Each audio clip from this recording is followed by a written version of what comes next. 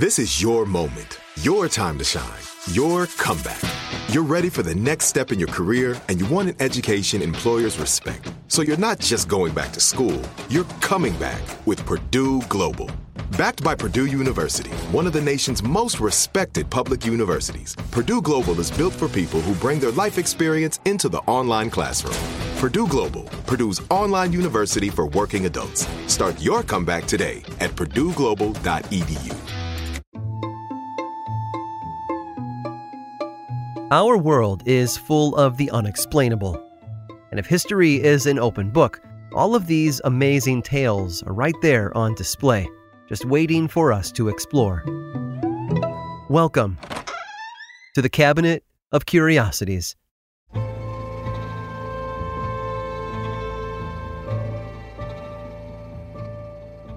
In Greek mythology, Minos was born to Zeus and Europa. He became the first king of Crete, the largest of the Greek islands, where he didn't exactly rule with kindness. Every 9 years, he would demand another ruler to send 7 boys and 7 girls into the labyrinth. The labyrinth was a kind of maze created for Minos by the craftsman Daedalus, and within its elusive center lived the king's son, the Minotaur, a creature possessing the body of a man and the head of a bull. King Minos, his labyrinth, and his Minotaur were all just stories, fables about gods and goddesses to help explain how Greece had come to be. However, to the ancient Greeks, they were more than just stories. They were legendary tales of good and evil about deities that were worshipped by the masses. And if you look at the ruins and remnants left behind by the early Greeks, you start to wonder if they ever really were stories at all. When English archaeologist Sir Arthur Evans found the Palace of Knossos, he called upon his knowledge of Greek myths to aid in his search. He named the ancient people who once lived there Minoans, after King Minos, and then worked for several years excavating a large palace at the site. By 1905, the work had been completed, and through it, Sir Arthur had learned much about the people who once lived in what he called the Palace of Minos. But it wouldn't be until several years later, in 1908, when an Italian archaeologist by the name of Luigi Pernier would find a new piece of a very perplexing puzzle. Luigi had been digging around in the basement of one of the buildings set off from the main palace when he found a small disc. Only 6 inches in diameter, the circular object featured over 200 impressions of hieroglyphs arranged clockwise in a spiral pattern. He called it the Phaistos disc. As with many archaeological discoveries concerning ancient cultures, the first inclination was to write the Phaistos disc off as a fake. Many historical objects had been revealed as forgeries or hoaxes, and there was no reason not to think the same about this one. But surprisingly, most scholars agreed it was legitimate. One reason for that was the later discovery of an axe nearby, bearing similar glyphs as the disc. The 242 impressions, or tokens, were comprised of 45 numbered symbols, each one unique. These symbols stood for common things like person or child or arrow. Yet despite their clear pictorial intent, every actual decipherment of the disc had been unsuccessful. Amateur archaeologists had tried everything, turning the disc as they read it, proposing possible stories it might have told, but nothing seemed to work. It was thought for decades that the disc might never be translated successfully at all if more symbols couldn't be found elsewhere, either in Crete or in the palace itself, or perhaps from where they originated. Because a scholar back in the 1920s claimed the clay that had been used to form the disc hadn't come from Crete at all, but from somewhere else in the Aegean Sea. There may be more out there, but we don't know where. However, in 2014, 2 linguists claimed they broke the code. Dr. Gareth Owens, a researcher from Crete, and John Coleman, a professor of phonetics at Oxford University, worked together for 6 years analyzing what Owens referred to as the first Minoan CD-ROM. Early theories about the disc proposed that it had been a story to entertain readers, a declaration of war, a game of some kind, or even a mathematical equation. But Owens and Coleman figured out the trick to deciphering it. They read it in a spiral direction, working their way from the outside edge to the center, and compared the glyphs to Cretan hieroglyphics as well as ancient Greek writings. What they came up with were 3 words, which translated to pregnant mother, shining mother, and goddess. According to Owens and Coleman, the Phaistos disc wasn't a story or a call to arms, but a prayer to a Minoan goddess. It might not be as riveting a conclusion as some had hoped for, but thanks to the work of these two language experts, we now have a greater insight into an unknown religion of an ancient culture. Just don't ask me to try and read the disc. It turns out, it's all Greek to me.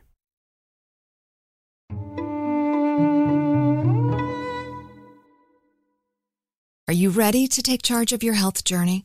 Look no further than Trinity School of Natural Health. With their flexible online programs, you can receive the comprehensive education you need to care for your loved ones or step into the thriving field of natural health. Why choose Trinity? Because their programs offer more than just coursework. You'll interact with experienced instructors, connect with like-minded peers, and even participate in optional live events to hone your skills. If you've ever thought about becoming a certified natural health professional, the CNHP program at Trinity School of Natural Health is the perfect certification course. You'll equip yourself with the knowledge and skills to make a real difference in the lives of others. Turn your passion for natural health into a rewarding career. Visit trinityschool.org today to learn more about the Certified Natural Health Professional Certification Program. Go to trinityschool.org. That's trinityschool.org. Trinity School of Natural Health. Transform your life, transform the world. Whether you're a savvy spender maximizing your savings with cashback rewards, a thrifty rate watcher seeking the lowest interest, or a travel enthusiast looking for extraordinary perks, Kemba Financial Credit Union has a visa to complement your lifestyle and unique needs. Apply today at Kemba.org to unlock a limited-time 2% cash back on purchases and pay 0% interest on balance transfers for an entire year with a new visa from Kemba. You deserve a card that works for you. Restrictions apply. Offer ends June 30th, 2024. Right here, right now. Find your beautiful new floor at Right Rug Flooring. Choose from thousands of in-stock styles, ready for next day installation, and all backed by the right price guarantee. Visit rightrug.com. That's RITERUG.com today to schedule a free in-home estimate or to find a location near you. 24-month financing is available with approved credit. For 90 years, we've been right here, right now. Right Rug Flooring.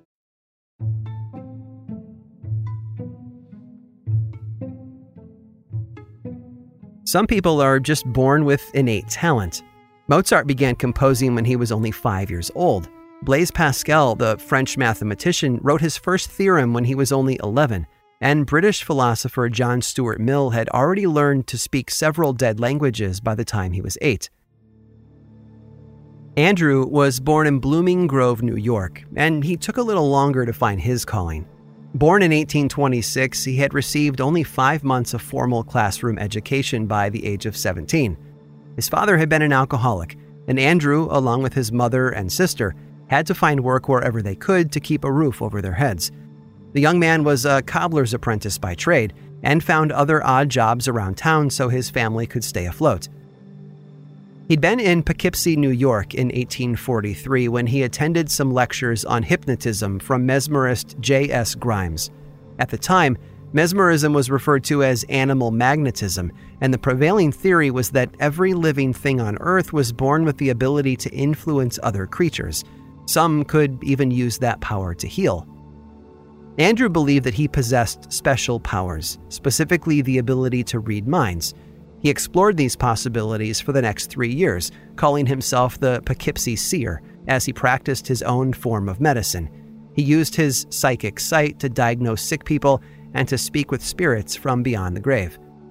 In 1844, Andrew woke up in the Catskills, claiming he'd gone into a trance only hours before, where he spoke to Galen, the Greek physician considered to be the father of modern medicine. Though relatively uneducated himself, that didn't stop Andrew from writing books about magnetic healing, many of which dictated to others while in a trance. His first book, Principles of Nature, sold 1,000 copies in the week after its release. One reason for its success, Davis wasn't a scholar. He was a below-average man born with above-average skills, and that made him appealing to the masses. If he could become some kind of mental superhero, then so could anyone else. Unfortunately, while his books were financially successful, they were a critical flop, especially among the intellectual crowd. Critics didn't take his work seriously, often citing factual errors as well as jargon-filled ramblings better suited towards science fiction than credible textbooks. Things weren't looking good for Andrew Jackson Davis. He even had a run-in with the author Edgar Allan Poe, who didn't care much for his brand of shenanigans. Poe wrote a short story just before his death called Milanta Tauta that featured a character named Martin Van Buren Mavis, the Poughkeepsie seer, a nice little dig at the man whose trance sessions had influenced another story of his, The Facts in the Case of M. Valdemar. Poe had written that one the very same year he and Davis had first met. But Davis and Poe eventually fell out of favor with one another. The Poughkeepsie seer had grown too positive for the Baltimore native. You see, Davis had moved past seances and spiritual contact. He wasn't just a medium anymore.